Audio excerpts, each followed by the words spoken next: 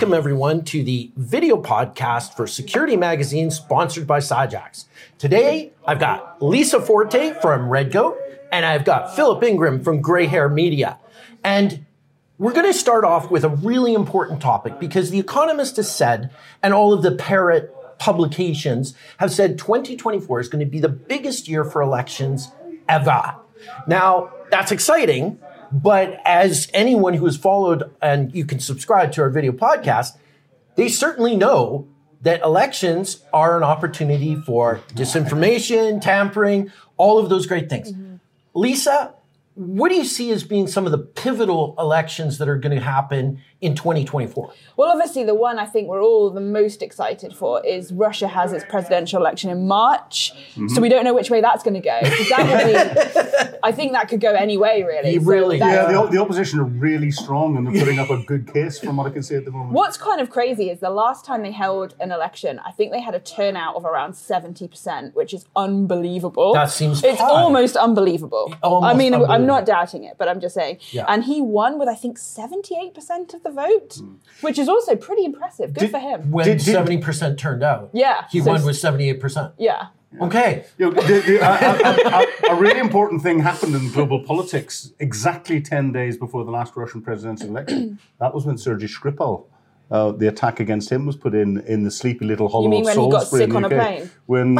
No, that was the other guy. That was the guy who got sick in the cathedral. Sergei Skripal and his daughter were poisoned in the sleepy little hollow of Salisbury exactly 10 days before Vladimir Putin's last presidential election. And there had been one or two oligarchs that were trying to create a little bit of trouble for the election. And I think Vladimir Putin was saying to them, please be quiet. Yes. I think Phil is completely off-piste with this. I think it was just a hands-down win, personally. Really?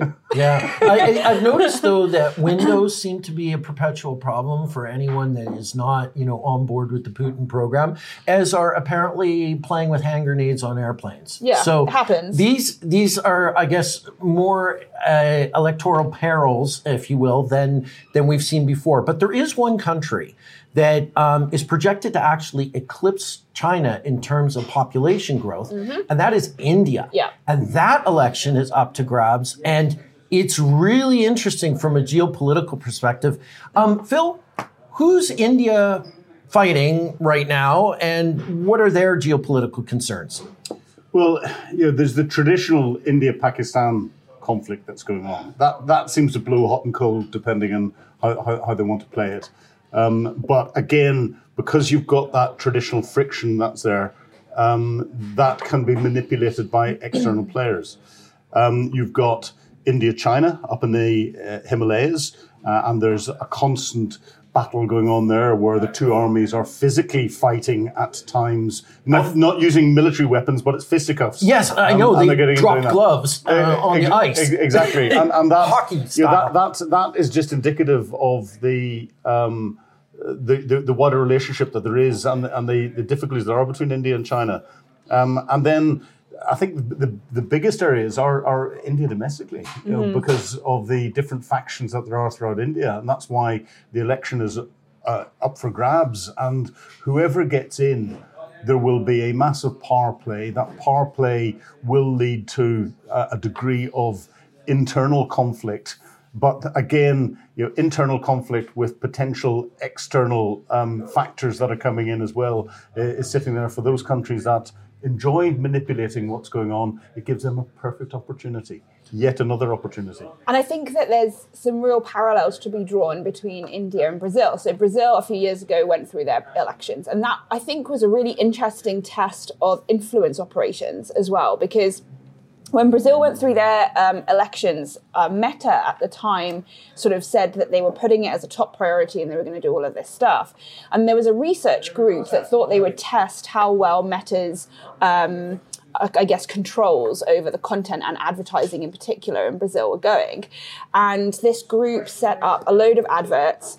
They weren't pretending to be in Brazil, so their IP address wasn't located in Brazil or whatever. They submitted it to Meta's platform, and these adverts deliberately broke every single one of the rules that Meta had said for the ads, right? Mm-hmm. Every single one got accepted, and every single one got posted into the Brazilian users' networks, right? Which I think it's a really difficult and very important question to start to ask, because Brazil is a democracy, a massive population, a huge country that's growing exponentially. It's got some of the fastest growth in the world. India is very similar, right? They're both two really big powerhouses. So when they go through elections, I think there's a really profound risk that their populations can be potentially easily manipulated and swung through aggressive use of stuff. Not to mention, India has had some connections with helping Russia in this conflict.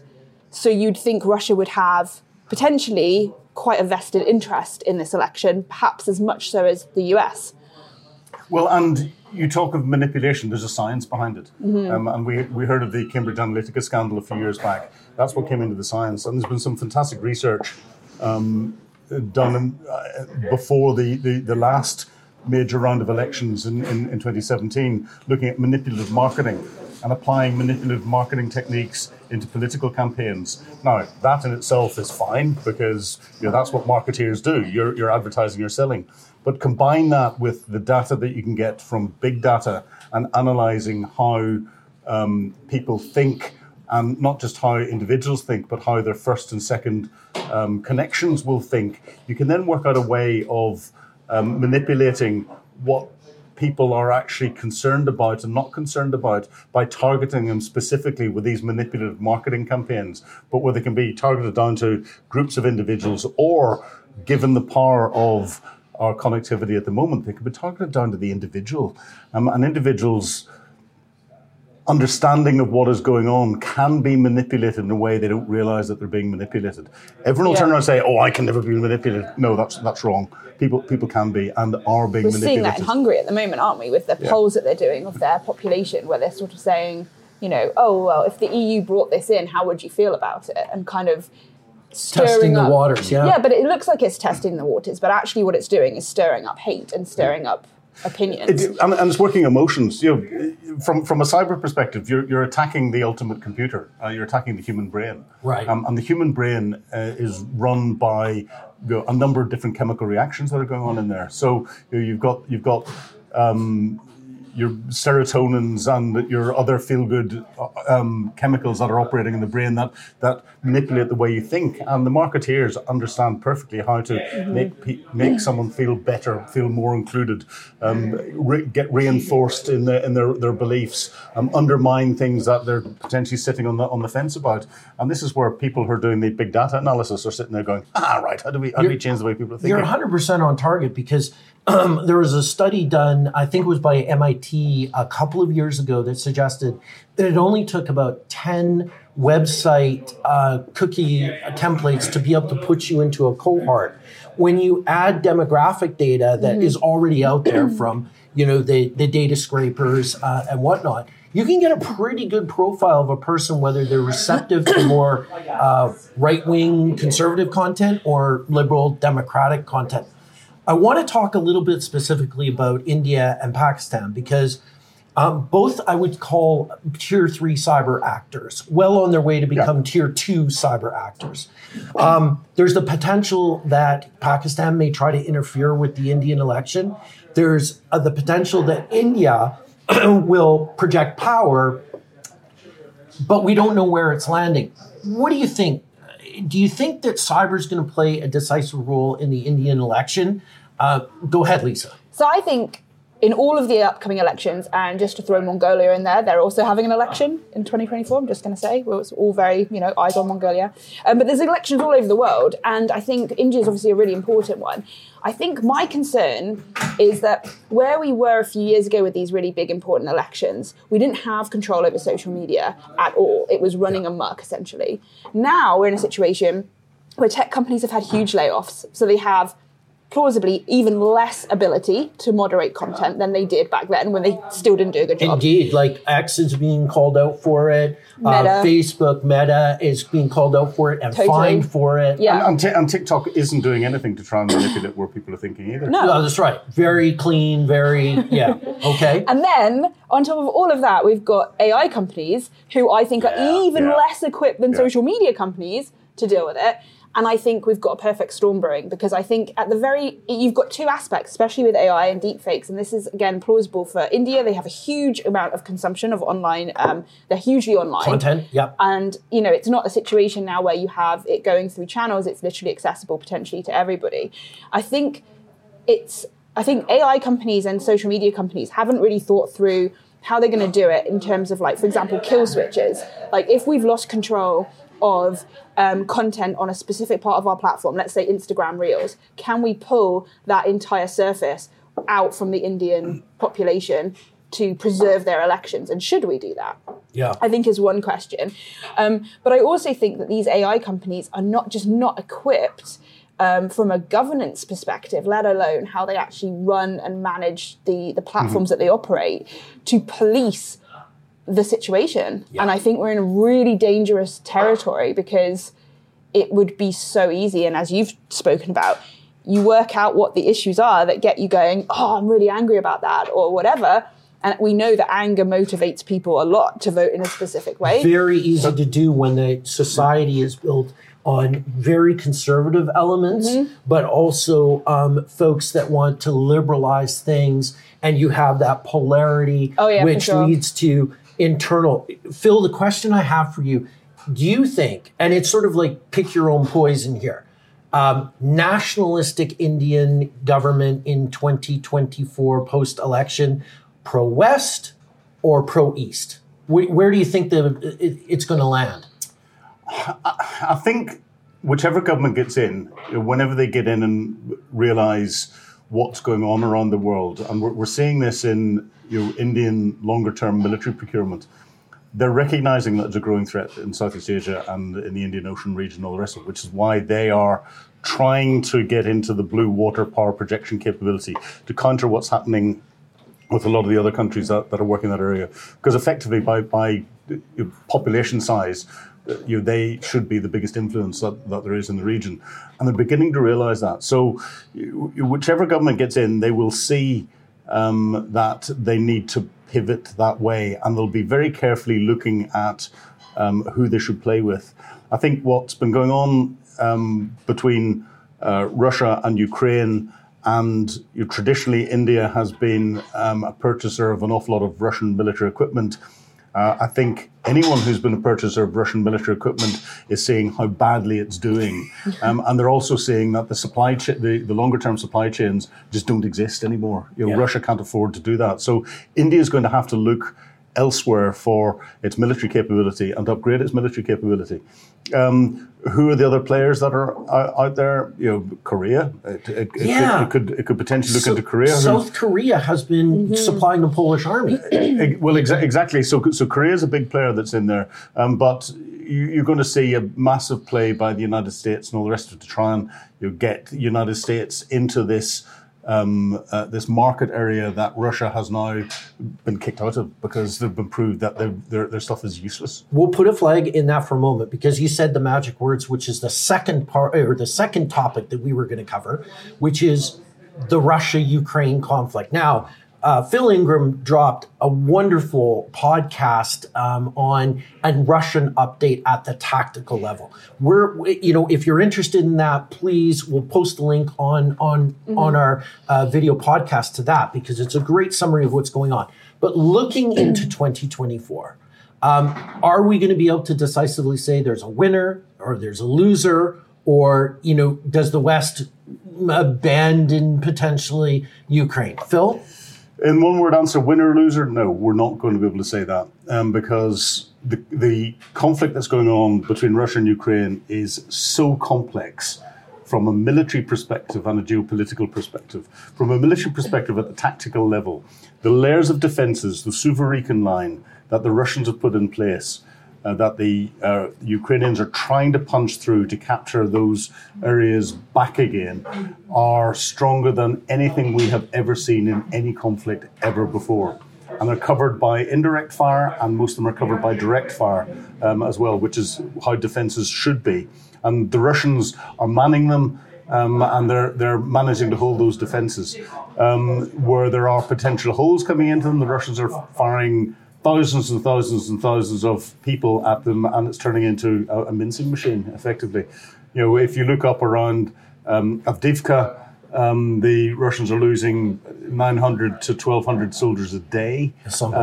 They're losing 10 to 15 tanks a day, 10 to 15 artillery pieces a day. Wow. This is World War II numbers. These are World War II, and this is one little bit on what's almost a 600-kilometer front line, and the Russians are having a little bit of success. They're capturing tens of meters as they go forward, but part of that could be because the Ukrainians are allowing them to do so. They throw more untrained troops in, and they just get slaughtered. They are being slaughtered, and therefore, from a tactical perspective, up until I say June, July next year, we're not going to see any massive changes. From an operational perspective and a strategic perspective, the strategic bit I'll talk on first. A lot of that will go around the Russian presidential election. Vladimir Putin will want to try and achieve something before the election, and something decisive before the election, so that he can sell that to his internal population. I don't think he's got the wherewithal to achieve that without doing something daft. And I don't know what that daft would be. He's only got till March. March is the election. It's not that long. And the ground is not going to be strong enough for there to be major armoured manoeuvre. He's not going to be able to capture big bits of territory, no matter what orders he's given his generals. So he's going to have to do something else. That's a demonstration to say, I am still strong and I'm still in charge. And I don't want to speculate on that, because there's no indicators to suggest what it would be. The area that's going to have most effect from the Ukrainian perspective is this operational level. And the operational level are the bits that are enabling the tactical level operations to happen.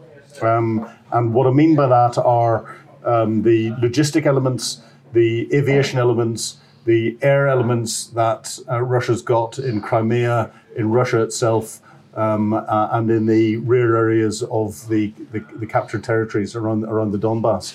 And this is where, and we also look at the Black Sea Fleet, and we look at Russia's strategic bomber capability and everything else. And then we look at Russia's domestic manufacturing and critical national infrastructure capability. And this is where the Ukrainians are concentrating the majority of their effort. Yeah. And I think between now and June, July of next year, we're going to see a massive increase in that. And we're already starting to get indications of it, where railway lines are being blown up. There was just a major tunnel that was part of the logistics chain that was targeted by special forces. Exactly, between China and this is Special Operations Executive, Second World War SOE type operations. We're going to see more drone attacks, I think, against Russian cities and Russian critical national infrastructure, because Ukraine will take the fight to the Russians. This will have the effect of really winding Vladimir Putin up even more, because he will not want that in the run-up to the election. The Ukrainians are...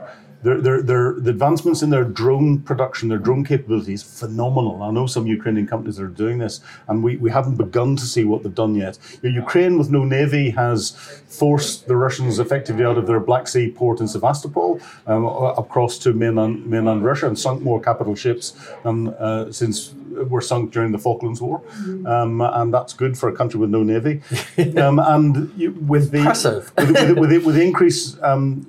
Western weapon systems, long-range weapon systems, Ukrainians have taken the Russian artillery from overmatching the Ukrainians in numbers by a large factor to parity, and they're going to reduce that even further. They're attacking air defense systems that the Russians have got at the moment. When those air defense systems go down, once the Ukrainians get their F-16s, then if the air defense isn't there for the Russians, the F-16s will be able to remove any aviation and air threat that the Russians have got. That will start to become a game changer. So at that operational level, what the Ukrainians are doing is hollowing out the Russians from behind. That means that this really strong tactical wall that's stopping any advancement is losing its foundation. Any wall that loses its foundation is in for an easier collapse. And this is where I think summer next year we'll see a massive push from the Ukrainians to do that. And that's why we're going to see a massive effort, I think, during the winter months to continue to hollow out that operational level, that supporting level that's in there. Because what the Ukrainians will want to do is make sure that they have got something more decisive on the ground. They've got a greater level of momentum and are taking more territory back before the US presidential elections, which we haven't mentioned yet. And we're going to mention that in another segment at the end of this. But Lisa, cyber operations then. If we have Sitstreet right now between Russian forces and Ukrainian forces, with the Ukraine basically, as Phil said, hollowing out the back, what are the Russian affiliated and cyber forces going to be doing, do you think? Well, I would say that in contrast to the military, the Russian hacktivist groups are doing exceedingly well. Yeah. And actually, we've seen almost a complete opposite image. So in February 2022, when this happened, to be honest, it was disorganized. The hacktivists weren't very skilled. They didn't have many resources. From then till now, we've seen some of the biggest DDoS attacks we've ever seen in history. We've seen Microsoft be taken down by Killnet, which was just unbelievable. Like, no one thought that would happen. We've seen collaboration between groups that we never thought would happen, which has led to really, really dangerous attacks on organizations that you wouldn't thought would have a vulnerability to it. And I think also we started to see them using AI to power attacks and things like that. And actually, I would say from the hacktivist side of things, and I do concede that there's a lot of very, very large question marks as to how much control the Russian government actually does or doesn't have over these hacktivist groups. We can't speculate on that. But from a pro-Russian stance, which is where these groups are coming from, whether they're Russian or not, we can't comment. I would say they're doing spectacularly well. And that will pose a really big problem for a lot of organizations. Especially, I think, 2024, we will see those groups asserting a lot of pressure on key organizations around the world to try and persuade governments to stop financing Ukraine. And I think that's the whole goal. Some of their attacks have been kind of shock and awe. Like, I think Killnet took down the royal family's website, and it's a kind of a bit of a laugh and, that sort of thing. Right. But I think there have been some really damaging attacks, and I think they are targeting organizations in a very strategic manner to apply maximum pressure on governments to stop financing Ukraine. So I think it's really interesting because as the Ukraine try to hollow out the logistics supply chain for Russia, the Russian cyber forces are attempting to hollow out the will and the support 100%. for Ukraine. Yeah, 100%. A fascinating dynamic. And then, of course, we're into the new war. Hamas, Israel, with Palestinians caught in the middle of this. Mm-hmm. All sorts of machinations going on from Saudi Arabia trying to take a stance on this and still trying to pursue a détente situation with Iran. I guess we're trying to talk about the future. What is 2024 going to bring to that particular conflict? Phil?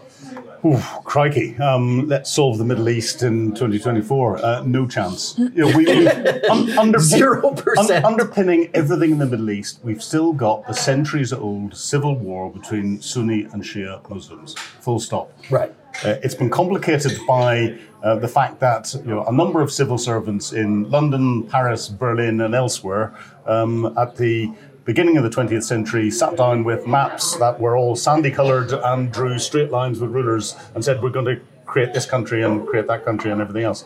But that's why we are where we are. The West has caused a lot of the problems that are in there. And we're starting to see diplomacy beginning to try and unpick some of that and to bring solutions to it. And we had that with the thawing of relations between Saudi Arabia and Israel just before the 6th of October. That was the last sort of safe day. And Hamas came in and pushed all of that back for a period of time, that's an undefinable period of time, with their attacks into Israel on the 7th of October. Israel will still be trying to clear up. They've stated their aim is the complete destruction of Hamas. You can't destroy an ideology, and there can't be a long-term solution unless you've got more than just what we saw with humanitarian pauses on the ground, which were very, very short-term, focused about hostage release and humanitarian relief coming in and prisoner release, unless there is some form of negotiating position for a longer-term solution, and that longer-term solution isn't for next year, this is a permanent longer-term solution. Unless you get that on the table, that all sides are willing to use that as a foundation to build the negotiations on, you've got nothing. Yeah. And I've seen no evidence, as at the time we're recording this, it may have come out by the time we publish it, but I've seen no evidence of that position being put out there. And Hamas's stated aim is still the destruction of the state of Israel and the murder of every Jew. Yeah, that's not a good start point to negotiate from. Yeah, neither group has really changed their overall strategic outcome, for sure. From the cyber perspective, Lisa, what are we seeing? Are we still seeing mass disinformation campaigns? Has the contagion spread? Or is it sort of now, background noise? Yeah, it's so at the date where they agreed the release of the hostages, the hacktivist community largely agreed to cease activity, which to date they largely have, to honour the sort of that particular ceasefire. Now, obviously, and probably predictably, that ceasefire will crumble and end, and then back will go again. At the time of recording, that's the sort of situation we're in. What's really interesting, though, is Iran in this. Yes. And so I've been fascinated by Iran for a number of years. And Iran I think, poses the most danger in this situation of everybody. And the reason for that is they are extremely self-controlled, self-disciplined, and they know when to act and when not to act. And we've seen this before. So Israel, just before the last US presidential elections, just before Trump got out, Israel went in a very provocative way into Iran and killed people in Iranian territory. Right, Something which every country in the world would absolutely lose their mind over if that happened to you. And my suspicion is they did that hoping that Iran would retaliate, America would get involved before Biden came in, so under the Trump administration, where Iran didn't do that. They did absolutely nothing, and they said, no, okay, well, that's what you've done, we're not doing anything. And this is something we see from Iran a lot. They're very, very good at going, I know what you're trying to do, we're not going to do that, we're going to play on our terms. And I think that's what makes them so dangerous. Microsoft, for instance, has said that they don't think there was any evidence that Iran knew about the Hamas attack, because if we look at the cyber activities from Iran, nothing happened for basically 2 weeks after that Hamas attack happened. And we suspect that the reason for that is they actually weren't prepared to go in. Yeah, and that's so they a had very that good 2 week observation. lead time to kind of go, okay, well, we can optimize this and let's go after Israel, which they didn't do. So I don't know that they actually had any involvement in that. What's really interesting, though, is Iran is very, from my perspective, from a cyber perspective, they're incredibly capable, which is largely down to US and Israel actions, which is a whole other podcast. Yes. But they're very, very, very capable. They've probably got one of the biggest and most sophisticated national cyber armies in the world, combined with highly, highly educated, talented APCs. I mean, Iran has the highest number of people, I think, in the world who've been through university, like per capita, right? And I think one of the things that's really interesting is Iran, no matter what happens, are very on target. So they go after Israel and they go after the United States. And that's basically their scope. Once in a while, I think their proxies, take a poke at like Saudi Arabia just to training stir them up. Yeah, absolutely. But I think that's what makes them really dangerous. And I think what will be a big determining factor in how involved they get, and I think if they get involved, things could get very dangerous for the United States. So are you saying 2024 Iran kind of takes a backseat, or they become a bit more provocative? I think if the United States gets involved in any capacity in that area, you will see Iran get involved. And I think for the United States, that's the first time really in history, and I know we've spoken about this before, where the US actually has to worry about its actions, because Iran can exert quite a lot of damage onto US soil through the cyber landscape. I agree. And that also is a great segue, because you brought up the magic word that I think is on the minds of every nation out there, which is the American presidential election and campaign. Yeah. So I'm going to start with you on the cyber dimension to this and the disinformation that is going to be vomited upon us. Yeah, I think the thing is, it's coming back to that first conversation that we had, even regarding India, really.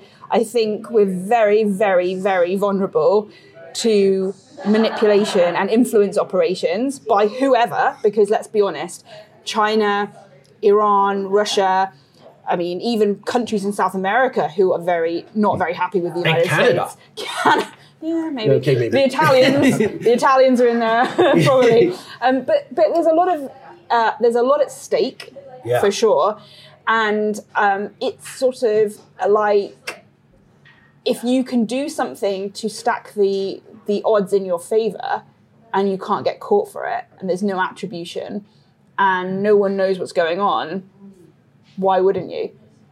You've got the most powerful economy, the only navy capable of, shall we say, inflicting peace for trade on the high seas, really the only credible navy that can cover the globe with its capabilities. And then there's a question of who's going to be their leader of the U.S.? Well, can I just ask one question, which you guys both will have a better opinion of than I will?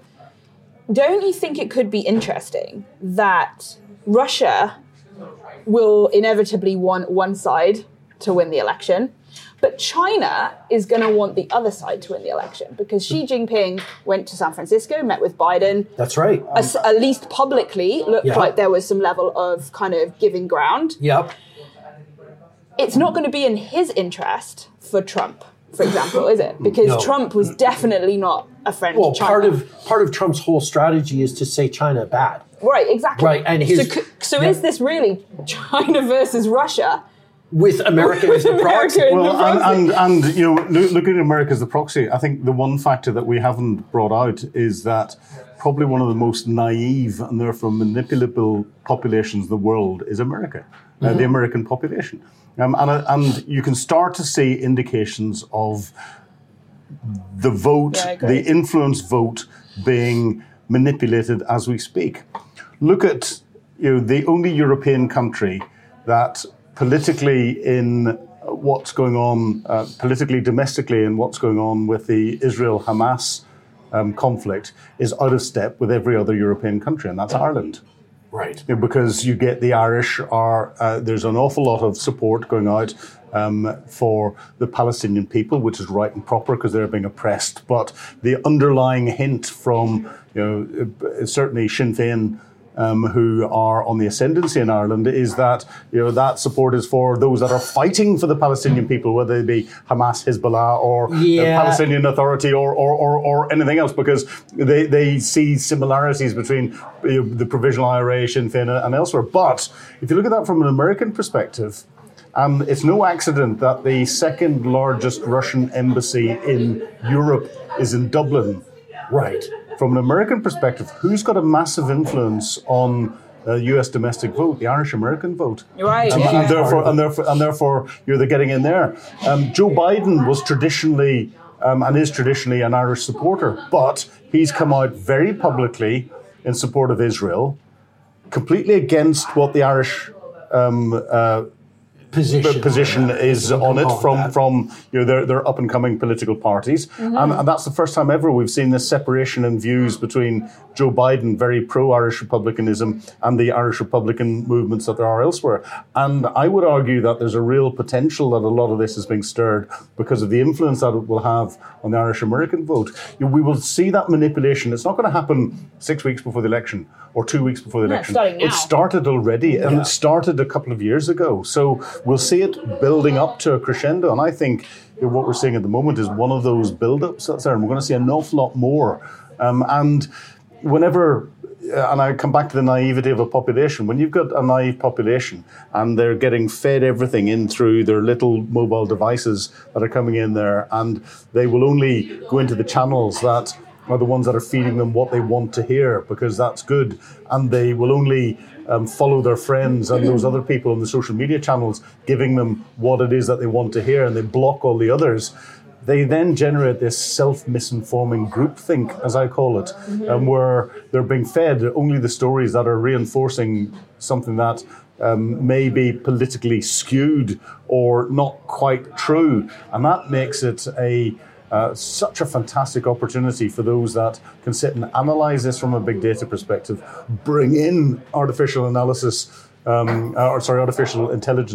to work out how you then begin to manipulate some of the messaging that's going in there. Or demobilize as well, because remember, it's not necessarily in the Trump election, which was heavily spoken about with the Cambridge Analytica situation, it wasn't necessarily swinging you to vote for Trump. It was demobilizing you so you don't vote for anyone. And that can have the same effect and is easier text to do. Messages saying election day has been moved. Election, the poll that you should go to. It's all a fraud. Yeah, there's no point. Yeah. Why go out? Why waste your time and going and voting in this? Because there's no point. Exactly. It's all been pre-decided. Yeah. Blah, blah, and everything. And we've seen that beforehand. And I think we're going to see that with all of the elections around the world writ large. Yeah. And again, the major player behind it, of all of them, I think, will be Russia. Yeah. And it could easily turn into this Russia-Chinese spat as to who's trying to control it. Because from a geopolitical perspective, Western countries are thinking in presidential or prime ministerial or parliamentary cycles, whereas Russia, China, Iran, Saudi Arabia are thinking in multi-generational cycles. And let's not leave, crazy North Korea out of this either, because you always have to have the little mad, bad child sitting there with a few nuclear weapons that might even stir things up even a bit more, being manipulated. And he is being manipulated by Iran and by Russia in particular, because he's now seeing hard cash coming in, which he's getting from Russia for supplying them with thousands of container loads of weapons, because Russia has lost its capacity to produce its own. And we're seeing North Korean weapons turning up in Iran as well. So that link is very clear and will get clearer. I want one piece that I think is really important, and Lisa's perfect for this because of her background. From the legal perspective now, given that Trump is facing all sorts of charges in state and federal thing, is he still a viable candidate in your mind, or do you think he'll be locked up? It's very difficult because, like you were just saying, in a sense, we're all pretty politically aligned for the most part. And I would like to say, yes, he'll be locked up. Of course he is. I believe in justice. I believe in justice being done. What I've learned over the last probably 5 to 6 years, or really since 2016, really, is that election. Yeah, that election.